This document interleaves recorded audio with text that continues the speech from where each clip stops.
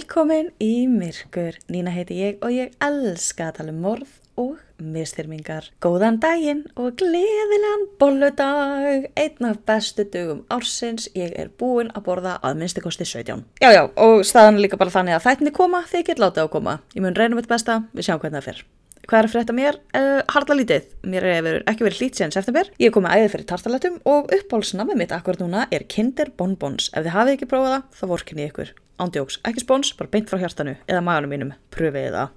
Ég ligg ekki bara í leti þó að þættir líti ekki dagsins ljós hér á hinum almennu veitum. Ég dæli inn þáttum á Patreon eins og ég mögulega get. En það er bara orðið alltaf langt síðan ég komið þátt. Þeir eru alltaf ofarlega í huga mér, ekki hafa áhyggjur af því. Ég er alltaf á leiðinni að koma með þátt. Þeir eru alltaf á dagatalinu mínu. Ég er alltaf búin að ákveða hvað ég ætla að taka fyrir næsta mánudag. En hvorki tíminn né tímastjórnunin er að vinna með mér, svo það dettur alltaf eitthvað til hliðar. En hér er ég komin í dag með þátt og hóflegar vonir mánaðarlega þætti. Lofa engu, þið þekki þetta. En nóg komið af blaðri, aldrei svo vant af því að ég er hætt að horfa á RuPaul's Drag Race og ég get ekki fara að tala um það. Já, ég veit, svo bregðast krosstré sem önutré. En ég bara get ekki hort á RuPaul's Drag Race eftir að Nína var send heim í staðan fyrir Silky. Þeir vita sem vita. Ég hins vegar áttaði mig á því að mér tókst einhvern veginn að horfa á alla Bob's Burgers þættina en samt missa af allri 7. seríu. Þvílíka veisla fyrir mig. Þetta bara leysir þáttavalkreppu hádegismatarins næstu vikurnar.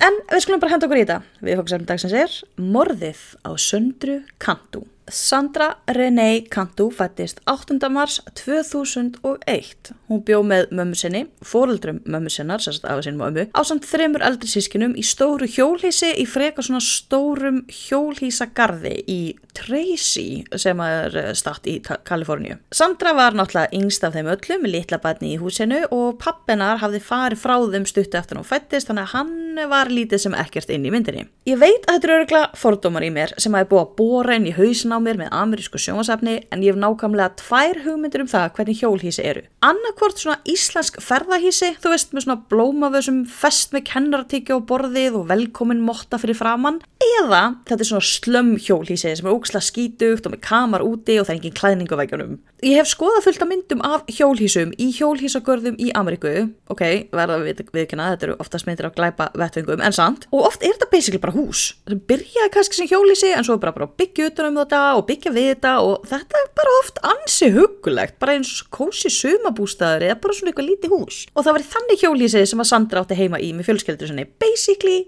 lítið krútlegt hús. Þau bjuggu líka í alveg svona frekar fínu hjólhýsa hverfi. Það var afgert og með umsjónamenn og mest allt mjög snirtilegt þó að vissulega leyndist að sjálfsögðu einhverjir slóðar og subbulabbar inn á milli. En þessi hjólhýsagarður var með sína eigin verslun og sína eigin kirkju og þetta var svona allir þekki alla og þetta var svona heilt yfir mjög samhelt samfélag. Á meðan myndi ég örugglega ekki þekkja nágrannar minn í sjón en við erum líka ekki nær því eins og vinalegu Amerikanarnir. En í þessum garði bjuggu sérst bara upp til hópa venjulegt fólk, í venjulegum vinnum, í venjulegu hverfi. Krakkarnir leiksuðu saman og fengu vera úti fram á kvöld og þetta í góðu verinu eða þá að safna saman í einhverjum einum krakkanum og öll dýrin í skóginum voru bara vinir þarna. Föstudaginn 27. mars 2009, þannig að þetta nú frekar nýlegt. Þegar Sandra var nýorðin 8 ára, þá fór Sandra í skólan eins og hún gerði alla virka daga. Eftir skóla fór hún síðan leika við vini sín á skólalóðinni til kl. 4 þegar hún far heim. Það er náttúrulega föstudagskvöld og Sandra var svaka busy í félagslífinu eins og margir 8 ára krakkar og er valla komin heim þegar hún hendur af töskunni og fer aftur út að leika sér við einhvern annan vinn. Sandra valhoppar þarna glaðværi eins og alltaf, talaði við alla sem hún hitti af því að hún var bara svoleiðis típa. Hún var alltaf brosandi og vinaleg og alltaf gaf sér á tal við allir í hverfinu þekktu Söndru. En þegar að Sandra kom ekki heim í kvöldvand, þá fór mammunar, Marja, að hringja í vinkonuna sem að Sandra var á leiðinni til og var að biðja að láta senda Söndru heim. En vinkonan, hún var bara sjálf nýkomin heim. Hún hafði ekkert verið heima þegar að Sandra hafði komið að spurja eftir henni, þannig að hún vissi ekkert hvað hafði orðið Söndru. Marja mamma býður ekki boðana, heldur hengi strax í lögregluna og segir það séu tæpir 4 tímar síðan hún hafi séð 8 ára gamla dóttur sína. Lögurnir þessu máli mega nú eiga það að þeir tóku þetta strax mjög alvarlega og ræstu út mikinn mannskap til þess að fara að leita að Söndru. Það er fara að banka hjá öllum vinum og nágrunum, kíkt í runna, bak við tré af því að auðvitað eru þau umkringt skóg í vöxnu svæði. Það er næstu því lykilatriði í öllum málum sem við tökum fyrir. Það þurfa að vera fleiri en 4 tré. Sorry ef það virtist eins og ég var að öskra okkur. Ég hafði vist óvart rekist eitthvað takka á hljóðnumunum mínum þannig að hann var að nema allt rosa mikið þannig að sorry.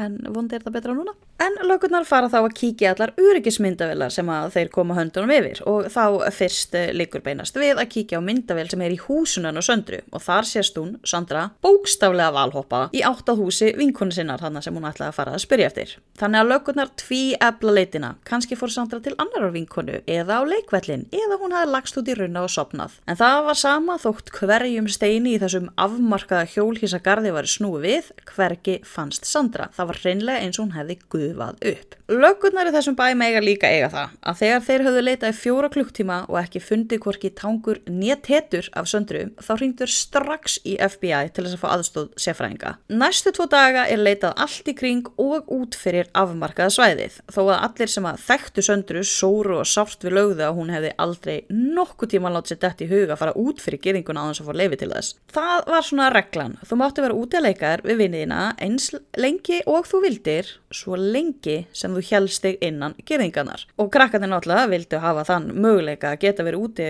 til miðnættis að leika við vini sína í góðuverinu þannig að þau voru ekki að taka sénsinn á því að fara út fyrir girðinguna. Á meðan að löggur og sjálfboðaaðilar leita hátt og lágt í stærstu leit sem gerð hefur verið í þessari sýslu, fótgangandi með hundum, á hestum, fjórhjólum og jafnvel þyrlum með hitamyndavélum og það safnað saman í sjóð þar sem verðlaunum heitið fyrir hvern þann sem bent geti á hvar Söndru væri að finna og það auglýst grimt í öllum blöðum ásamt því að eigendur að fyrirtækjum og vörhúsum og allt hann í kring voru öll ræst út og það var leitað inn í hverju einasta húsi bara til öryggis til að sjá hvort að Sandra hefði nokkuð farið óvart inn og kannski verið læst inn í kompu eða eitthvað. En á meðan allt þetta í gangi þá fara nú löggurnar aðeins að líta í kringu sig og aðtók hvort það gæti verið eða kannski mögulega byggja einhver í þessu hverfi sem hefði óhreint mjöl í pókahotinu og gæti hafa gripið Söndru ófrjálsri hendi.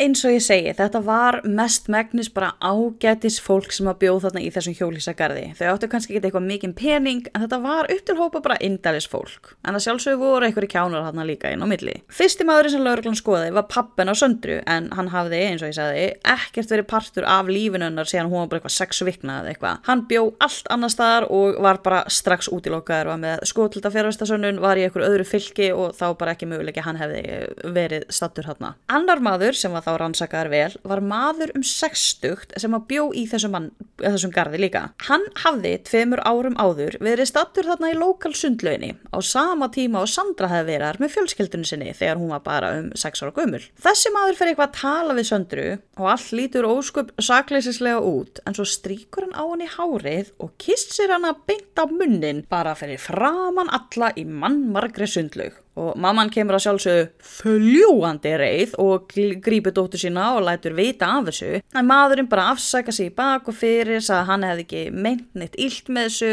og það í raun ekkert gert meira í þessu máli.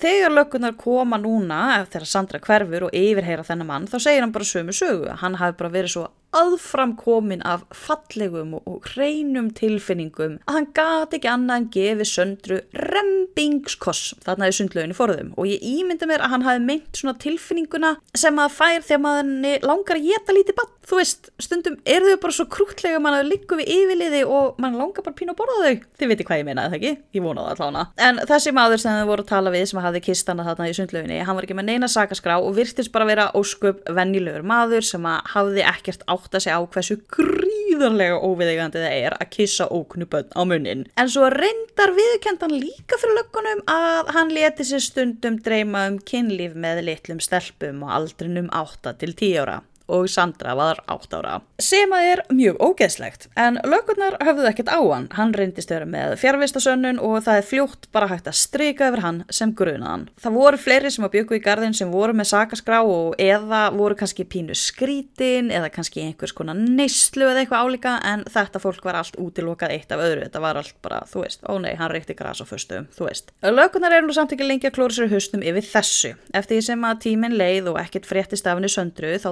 dvínaði nú vonin yfir því að hún myndi finnast á lífi, en það var samt haldið í þessari von, tangarhaldi, og það var ennþá leitað að henni eins og hún væri lifandi. En á meðan þá var verið að leita henni eins og verið lifandi, þá var málið hennar rannsakað eins og hún væri það ekki. Meira að segja hundar gátu ekki rakið slóðinar nema bara út götuna og síðan týnt henni, þannig að þeir bara eitthvað ok, við sjáum hann og hún valhoppar þannig í burtu á þessu myndavél, hún valhoppar út götuna og svo bara hverfur hún, þannig að líklega fór Sandra upp í bíl. Þó að hverfi væri umkringt girðingum á alla bóa, þá var þetta samt opið, þú veist, það var ekkert læst hliðið henni þannig að hver sem gat alveg labbað hann inn eða keyrt hann inn. Jafnvel keyrt hann inn, séð litla stelpu vera aleina að labba og gripið hana. Svo það náttúrulega sjálfsögur verið að athuga það. FBI kemur hérna strax inn í málið, þökk sér löggunum að vera samviskusamir, af því ég held að öll barnsrán séu tæknilega séð í umdæmi FBI. Er ég að fara með fleipurur? Ég held ekki. Nei, ég googlaði, ég hafði rétt fyrir mér sem endranær. En FBI fyrir strax í það að gera svona persónleika greiningu á því hver hefði helst geta tekið Söndru og það strax stótt í þessa típisku stereotypu. Karlmaður, líklega hvítur og í kringum 25-40 ára með sögu annarkvort barnaníð eða vörslu á barnaklámi og þessi maður á að hafa annarkvort þekkt Söndru eða umhverfi hennar. Þetta var allt náttúrulega bara byggt á líkingareikninga því að löggunar höfðu ekkert í höndunum og þeir voru bókstaflega að giska. Verst að það var bara engin hörgull á mönnum sem að pössuðu við þessa lýsingu, þannig að löggunar voru önnum kapnar við að reyna að safna upplýsingum og fara yfir svona skrái við dæmda kynferðisafbrotamenn sem að Bandaríkin hafa svo haganlega í fórum sínum og þeir fara staðfesta fjarvistarsannanir og allan þennan pakka, þannig að það er verið að leggja heilmikla vinnu í það að reyna að finna hann á Söndru. Daginn eftir að Sandra hvarf, þá fékk María mammenar símtal frá nágrannakonu sem að hringdi í Maríu og lýsti því yfir að ferðatöskun hennar hefði verið stolið. Þessi nágrannakona Melissa hafði fyrst hringt í umsjónumann svæðisins og látið hann vita að taskan hennar væri horfin og svo hringt í mömmunar Söndru til að segja henni frá því. Hversu undarlegt samtal? Ertu búin að týna barni? Ég einmitt búin að týna ferðatösku. Það greinlega glæpaalda í gangi og ég strax búin að tengja þetta tvennt saman. Í minnsta lagi óviðeigandi, í mesta lagi grunsamlegt. Og Melissa fyrir eitthvað að reyna að tala við löggunar. Hún átti sjálf dóttur á svipum aldri og Sandra og þær líku sér oft saman og Melissa leti svo þær tvær væru bara bestu vinkonur og þó að María, mamma og Söndru var nú ekki alveg sammála því, þó að vissulega hefðu stelpuna stundum að leika sér saman. Daginn eftir að Sandra hvarf þá fannst bleik peysa á ruslahaug sem var nákvæmlega eins og peysan sem að Sandra var í þegar hún hvarf. Allir í óðagoti henda sér ruslahaugin, byrja að kempa sig í gegnum hann, starf sem ég öfunda engan af, en svo kom í ljós að peysan var nákvæmlega eins og peysa sem Sandra var í þegar hún hvarf nema hún var í vittlausri stærð, þannig að hún var ekki af Söndru. Þegar ekkert er að frétta af málinu og ekkert er að finnast og engar vísbendingar og ekki neitt, þá skipluð vaka fyrir Söndru. Þú veist það sem er verið að kveikja á kertum og biðja alla góða vættum að vaka yfir henni og óskaðast með öllu hjartanu sína að hún myndi finnast og að sjálfsögðu til þess er þetta gert til þess að vekja meiri athygli á henni og koma myndum af henni meira út í samfélagi með fréttamiðlum. Og það er gomma af löggum þarna á vökunni líka að sjálfsögðu að því að það er vel þekkt að morðingi eða afbrotamaður snúi aftur á vettvang til þess að fylgjast með fólki og hann er bara svona eitthvað að dásta handverkinu sínu. En að einni löggunni sem er stödd þarna á vökunni þá mætir Melissa, frú stólin ferðataska. Melissa er hágrátandi, bara er að ofanda og kemur vart upp orði en réttur honum miða sem hún er að hiksta upp úr sér að hún hafi fundið liggjandi á jörðinni bara á meðal alls fólksins sem var þarna til að hugsa fallega Söndru. Á miðanum stóð, mjög illa stafsett, Cantu locked in stolen suitcase, thrown in water over Bacchetti Road and Whitehall Road. Witness. Á íslensku mætti snara þetta yfir í Cantu læst inn í stólinni ferðatösku, Cantu er sem sagt eftirnafn Söndru þannig að það var greinilega verið að tala um hana. Cantu læst í stólinni ferðatösku, fleygt í vatn yfir Bacchetti vegi og Whitehall vegi. Vitni. Þannig að núna er Melissa búin að koma upplýsingar að ferðataskan hennar hafi verið stólið og hún finnur miða sem að morðingi eða mannræningi virðist að skilja eftir. Lögunum finnst þetta nú pínu grunnsalegt og yfirhæra Melissu pínulítið en hún var með fjarvistarsönnun. Hún hafði verið í kirkju allan daginn sem að Sandra hvarf og lögurnar litu Melissu kannski hornauga en það var ekki fara að líta á hana sem grunaða samt. Það er samt farið nú að leita á því svæði sem miðin gefið til kynna þar sem að það er allt útatað í ám og lækir sprænum þannig að það gengur rosalega hægt. En það var þarna bóndi sem átti landskika á þessu svæði og hann hafði nú kíkt eitthvað í kringum sig á landinu sínu en það var ekkert eitthvað mikið af óboðnu fólki sem var að mæta á hans svæði. Vildi bara svo heppilega til að hann var með örlítið stöðuvatn þarna á svæðinu sem var basically allt sem rann úr bóndabæinum hans eins og óhefluð rotþró. Eða stöðuvatn, þetta var meira svona svo djúp tjörn og einu sinna ári þá hreinsaði bóndin allt upp úr tjörninni bara svo eins og myndi gera við rotþró og svo næsta ári myndi þetta allt fyllast og allt þetta. Nú, það er komin tími á það, þannig að hann fer að tæma skólpið sitt og rekur þá augun í einhverja þúst í gumsinu sem að hann reyndist vera ferðataska. Nú, málið hennar Söndru búið að vera í öllum blöðum, ekki búið að tala um þetta í samfélaginu, allir eru að leita henni og bóndin sjálfur búin að vera að leita henni. Og þó að bóndin hafði nú ekki heyrt um stórglæpinn sem var stólna ferðataskununa Melissu, þá hafði hann frétt af miða sem að sagði að Sandra gæti mögulega verið í ferðatösku. Þannig að leið og bóndin sér töskuna vera hann í drullunni, þá hringir hann strax í löggunar og þeir mæta á svæðið með því sama. Veiða ferðatöskuna upp úr jökinu og fara með töskuna að fyllstu varfærni alla leið í líkhúsið og þar er taskan fyrst opnuð af lækni og læknin fann ofan í töskunni líkið af Söndru. Löggurnar fara til Melissu og sýna henni mynd af ferðatöskunni og hún segir strax að þetta sé pottþétt hennar taska. Og löggurnar eru fyrst að hugsa, að því að Melissa á unga dóttur á sama aldri og Sandra var á, að það hafi einhver komið inn í hjólhýsakverfið með það í huga að hafa ætlað að ræna dótturina Melissu. Hafi brotist inn en hvorki Melissa né dótturina voru heima. Þannig að þá hafi morðinginn annarkvort gripið ferðatöskunni í sárabætur sem væri furðulegt, eða að hann hafi séð Söndru nálgast húsi þegar hún kom og ætlaði að spyrja eftir vinkonu sinni, gripið hana, tróðinu ofið ferðatöskuna og komið sér síðan í burtu. Og þetta er alveg rökrétt hugsun en Melissa var bara nei, veistu, ég er ekki að sjá þetta gerast. Af hverju ætti ykkur að vera að stela ferðatöskunum minni? Og lögum það bara rétt Melissa, af hverju ætti einhver að stela ferðatöskunum þinni? Af því að það er mjög undarlegur glæpur að bara grípa random ferðatösku hjá random mannesku, ræna random barni og henda síðan einhverja random á. Melissa sagði síðan við lögurnar, wow, það er hreinlega eins og ég hafi átt einhverja sök í máli. Og ég er ekki að djóka, hún bókstaflega sagði þetta, hún bókstaflega benti lögreglumönnunum á að allir vegir lágu til hennar. Þannig að löggurnar ákveða að fara að tjekka á þessari Melissu og hver hún eiginlega sé. Melissa Huckabee var 28 ára gömul, hún hafði verið gift og eignast barn en síðan skilið. Hún flutti heim til afa síns og ömmu með dóttur sína og þau bjuggu þarna öll saman í sama hjólhýsagarði og Sandra. Afennar Melissu var presturinn í kirkjunni og Melissa sem hafði lært afbrotafræði og síðan snúið kveðið sinni í kross og farið að læra að skipuleggja viðburði, var svona event planner. Hún var atvinnulaus, þannig að hún fór að kenna í sunnudagaskólanum í kirkjunni, bara svona til að hafa eitthvað að gera og var rosalega mikið bara viðriðin kirkjuna alltaf að hjálpa til, ég veit ekki hvað gerir kirkjum, þeir búið til djús, hún var á því.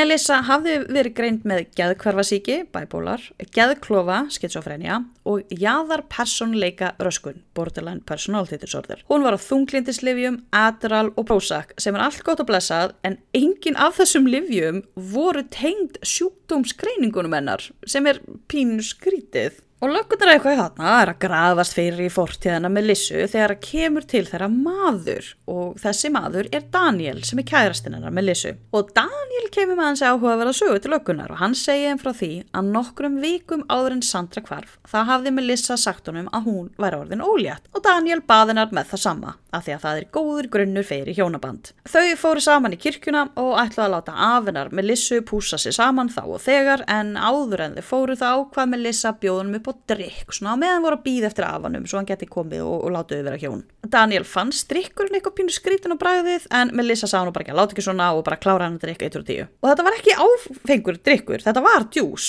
örugglega þessi blessaði kirkjudjús af því að allar kirkjur eru með sama djús bragðið og Melissa örugglega eins og ég segi að blanda þennan djús. Það næsta sem Daniel man eftir það var þegar hann rankaði við sér í fangelsi.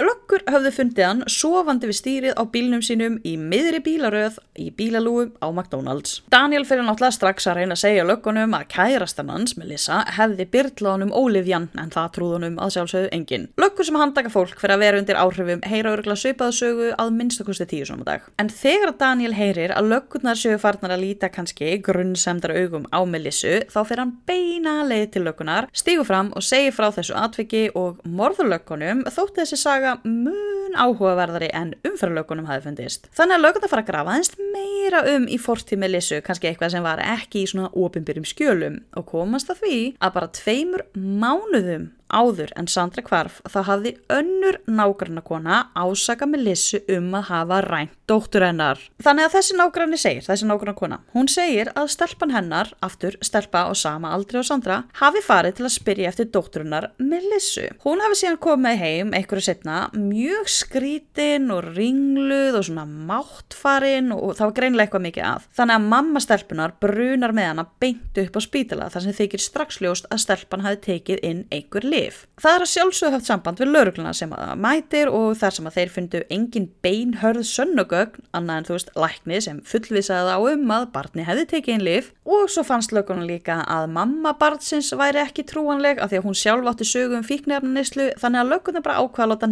málið niður falla og spá bara ekkert meira í því. Sem að er svo galið af því það er greinilega barn á staðnum sem hefur greinilega verið að innbyrða lyf sem ekki voru ætluð henni og það þarf ekkert frekar að sanna það. Þarna er greinilega barn í hættu, það er alveg sama hver kom lyfinu ofan í hana. Þið er ekkert bara að fara, bara eitthvað herðu, þetta hljómar ekki svo okkar vandamál. En allavega, þegar morðlögurnar fara síðan hana í byrjun málsins, byrjun leitarinn á Söndru að fara aðtók hverjir í hjólhýsagarðinum eru með sakaskrá, þá kom nafn hennar Melissu aldrei upp, af því að hún hafði aldrei verið ákærð fyrir eitt né neitt. En leið og fór að líta hans betur á hana, þá stökk hún efst á lista grunara vegna fyrri áhugamála að gefa fólki lyf. Ég skil samt ekki alveg hvernig þau komur strax að því að einhver maður hafði reynt að kissa Söndru fyrir 2 árum án þess að var ákært, en mist alveg af því þegar var reynt að kæra Melissu fyrir mannrán nokkrum vikum fyrr. Ég veit ekki alveg hvernig það getur átt sér stað en við erum svo sem vön því að lögreglan er kannski ekki alltaf alveg með á nótunum þó þessar löggur reyndar stóðu sér nokkuð vel.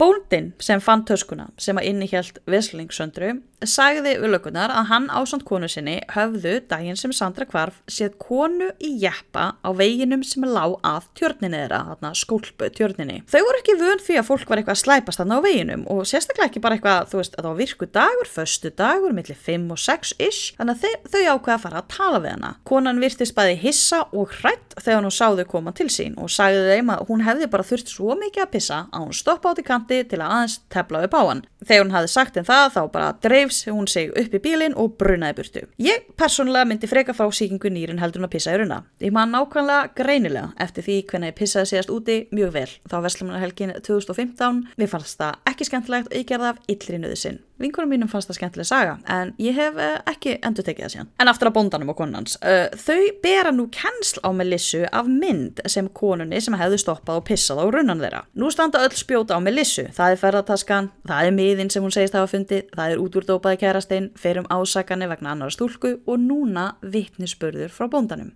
Löggunar ákveða þá að fara að ræða hans betur við Melissu, en þeir gripu í tómt að því að Melissa var komin á spítala. Hún hafði víst gengið í svefni og, alveg óvart, gleypt blað úr dúkahníf, eins og maður gerir. Hvernig hún vissi hún hefði gleypt blaðið, fyrst hún sagði hún væri sofandi er ekki gott að segja, en hún allavega fer á spítala og var vissulega með hnífsblað í maganum. Kannski var þetta tilraun til sjálfsvíks, kannski var þetta athyglisýki, en á meðan hún var á spítalanum þá fylgdist Melissa grannt með ferli mála því að það var ennþá mikið verið að fjalla hvarfið og nú morðið á henni Söndru í bæði sjónvarpi og dagblöðum. Og löggurnar þeir voru eitthvað bara við ætlum bara að leyfa henni að marinera aðeins á spítalanum af því þeir voru ekki með neinn beinhörð sönnugögn þó að þetta væri vissulega orðið allt mjög grunnsó. Á meðan Melissa er á spítalanum að jafna sig eftir óvænt hnífaát þá kemur niðurstaða krufningarinnar á líki Söndru. Sandra var með kerfið stútfullt af Xanax, hafði verið misstyrmt kynferðislega með óþekktum hlut og síðan kyrt með einhvers konar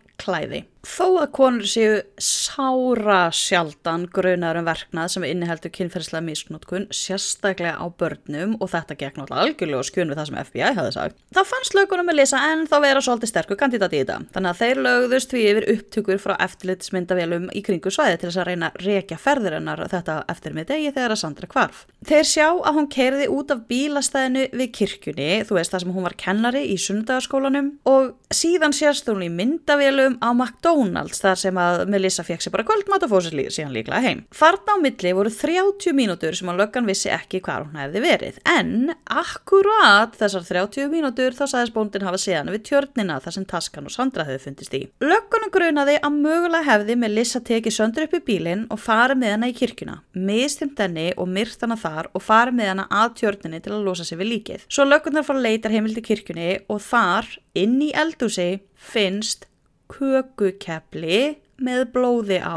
Reyndist þetta blóð vera úr Söndru. Hafið þið séð kökukefli? Þau eru mjög stór og löng og þung og einhver, og þegar ég segi einhver, þá meina ég fucking Melissa Sauráta, hafði misþyrmt Söndru kynferðislega með slíku áhaldi. Vesalings litla barnið nauðgað með kökukefli í fucking kirkju og Melissa slór slumma bara síðan skilur kökukeflið eftir. Tilbúið fyrir næsta jólabakstur. Afsakiði mig á meðan ég fekk upp í munnin. Lögurnar koma þá með þá kenningu að Sandra hafði farið heim til Melissu til að spurja eftir dóttur hennar. Dóttirin var ekki heima en Melissa hafði boðið Söndru inn og gefið henni drykk. Þessi drykkur hafi innihaldið Xanax og líklega mögulega áfengi líka því að þetta tvent saman virðist virka eins og svefnlyf eða hreinlega breytist í róhypnol. Þegar Sandra lognaðist út af það hafði Melissa gripið hana og ferðartöskuna, farið af einhverjum ástæðum í kirkjuna þar sem hún misþyrmdi Söndru og kyrt hana síðan áður en hún fór og lét töskuna hurra út í vatn. Síðan fór hún bara og fekk sér Macadí eins og ekkert hefði í skorist. Þegar Melissa fekk að fara spítalunum eftir hérna hnífa átið, þá var henni skutlað nánast beint upp á lögreglustöð þar sem hún var yfirherð. Henni var bent á það, hér var greinilega ekki allt í lagi. Taskan hennar og kökukeflið í kirkjunni hennar og hvað haldið þið? Miðinn sem Melissa sagðist hafa fundið þarna á vökunni var með hennar eigin rithönd. Melissa reyndi sitt besta að segjast vera saklaus að því fyrstu en síðan viðurkenndi hún að hún hefði orðið valdur að dauða Söndru en hélt því samt fram að hún hefði ekki myrt hana. Sagan sem Melissa sagði var að Sandra hafði komið til Melissu akkurat þegar Melissa var að fara með ferðartöskun út í bíla því hún ætlaði að fara með ferðartöskun í kirkjuna af einhverjum ástæðum sem hún gat ekki skilgreint nánar. Melissa var bara eitthvað úti að chilla með ferðartösku þegar Sandra kemur og vill fara að leika sér. Þannig að Melissa stingur upp á því að Sandra fari ofan í ferðartöskuna til þess að leika sér sem skrítið. En svo verður Melissa eitthvað upptekin, hún fer í kirkjuna og bardúsa þar og bara steingleymir því að Sandra sé læst hún í tösku. Og svo allt í einu man Melissa eftir Söndru, kíkir í töskuna og sér þá að Sandra sé dáin og hún hafði kapnað í töskunni. Melissa ætlaði fyrst að fara með líki af Söndru heim til hennar, bara mæta með ferðartöskuna heim til hennar Söndru og segja bara opp og sí, hérna fann ég í ferðartöskunum minni dóttur ykkar látna. Ákvað síðan frekar að fara með töskuna og henda í tjörnina. Þessi saga gæti ekki orðið minna trúanleg þó að Melissa hefði bætt geimverum út í hana. Af því að sagan útskýrir ekki af hverju Sandra var stútfull af róandi lyfjum pluss kökukeflið. Þar að ekki þá passaði Sandra mjög illa ofan í töskuna og þegar hún fannst þá var hann í mjög undarlegri stellingu sem að engin lifandi eða vakandi myndi koma sér viljandi fyrir í. Þannig að það trúir engin Melissu og hún er strax ákærð fyrir morð og nauðgun og mannrán og alls konar. Saksóknari sagði strax að hann ætlaði ekki að fara neinu vettlingatökum hana Melissu og jafnvel sækjast eftir döðræsingunni. Ekki skrítið, þetta með kökukefli það hefur stuðað fólk. Það stuðaði mig allavega að kökukefli eru svo ógislega risastór. En þegar að saksóknari fóru þarna að gæla við döðræsinguna þá játaði Melissa strax gegn því að fá lífstíðadóm án möguleika á reynslulausn í staðinn, sem hún gerði. En þann dag í dag þá harnitar Melissa fyrir það að hafa misnotað Söndru þrátt fyrir DNA-ið á kökukeflinu og greinleg ummerki á líki Söndru. Það gæti samt spila svolítið inn í þar að ef að það er illa farið með barnanýinga í karlmannsfangelsum þá er það djók miðað við kvenmannsfangelsin. Melissa segir líka að hún veit ekkert af hverju hún myrti Söndru. Hún segir að hún spyrji sjálfan sig að því á hverjum einasta degi en hún bara skilji ekki af hverju hún gerði það. Melissa sagði síðan fyrir rétti þegar verið var að dæma hana mátt hún koma þarna og segja ykkur að pínu ræði eða eitthvað og hún sagði að hún sjálf myndi aldrei fyrirgefa neinum sem að inni hennar eigin dóttur mein en síðan hafði hún í sér ósvífnina til þess að biðja Maríu, mömmuna Söndru, fyrirgefningu. Melissa, farðu að fokka að þér, þú ljóta prumphansni. En já, þetta er bara allt sem ég get sagt morðið á Söndru Cantú.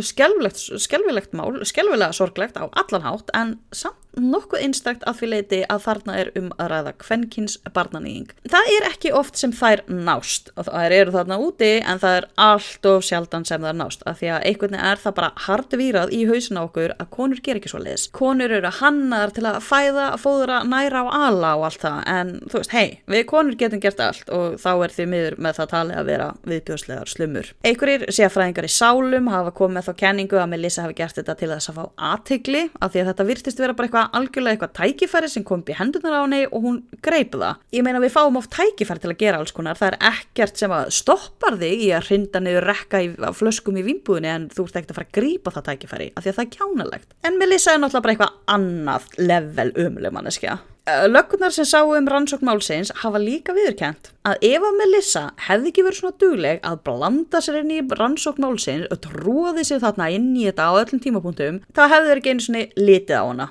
Hvað þá sem grunaða. Hún hefði örugglega komist upp með þetta ef hún hefði ekki verið þarna að ringja og tilkynna týnda ferðartösku og eitthvað. En hún var þarna, kom með ferðartöskuna, með miðan og hvaðina, gerði sjálfa sig grunsamlega og sem betur fer að því að hún náðist og gæti ekki gert þetta við neitt annan og mun aldrei gera. Að því að hún ennþá í fangelsi og fer að rotna þar ómuna tíð. Eða kannski jafnvel betra, rottur muni éta hana lifandi eins og kom fyrir einum þætti á Patreon daginn. Engar áhyggjur, svo manneskja átti það líka svo sannlega skilið. En áður en ég læt gott heita af þessum óvenjulega stutta þætti, en ég held að ég sé bara farin að tala allt of hratt því að þessi þáttur alveg góður 10 blaðsíður glósum. Þá langar mig að minnast á pínlítið. Næsta helgi verður nefnilega á Stykkishólmi nokkuð sem að þeir kalla hræðileg helgi 24. til 27. febrúar. Þemað glæpir og draugar sem mjög gott þema og það verður ansi margt í gangi. Það verður draugahús, morðgáta, morðquiz, hlaðvarpið Myrka Ísland fjallar þarna íslenskt fjöldamorð og hlaðvarpið Myrkur verður á sínum stað á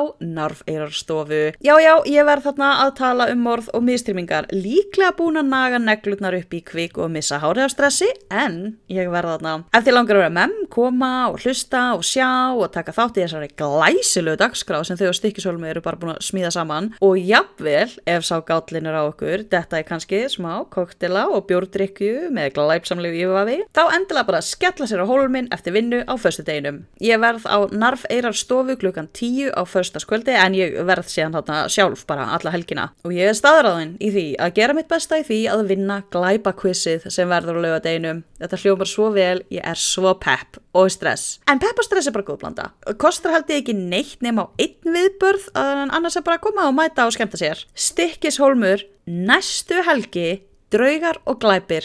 Góð blanda, ég game, ég pepp, ég stress, en aðalega pepp. En þá komið að þakkargjörarhátíð þar sem ég gef áskrifendum mínum á Patreon smá shoutout eða stuðningsskrækju. Ef þú vilt vera með mig því þá koma reglulegri þættir út á patreon.com/myrkurpodcast. Það kostar $8 á mánuði sem cirka bát 1300 kall miða við gengi dagsins. Og já, ég veit að ég sagði $1,300 í síðasta þætti. Það voru mistök á minni hálfu og takk fyrir alla sem að sendu mig skilabóð og bentu mér á það. Það var vel þegið af því ég gat ekkert gert til að laga það, en það kostar ekki $1,300, það mjög mikið. Það kostar 1.300 íslenskar krónur cirka bát. En að skrækjunum innilegar ástarþakkir frá Ísabella, Ylva Rán, geggjana, Ester, Erik, Ásdís, Guðný, Ylva ekki Rán, samt geggjana, Katrín, Pálmey, Kara, geggjana og Anna Elisabeth. Takk svo mikið, myrkraverur, ég kann svo mikið að meta ykkur. En ég ætla að láta þetta gott heita í bili. Við sjáumst í næsta þætti eða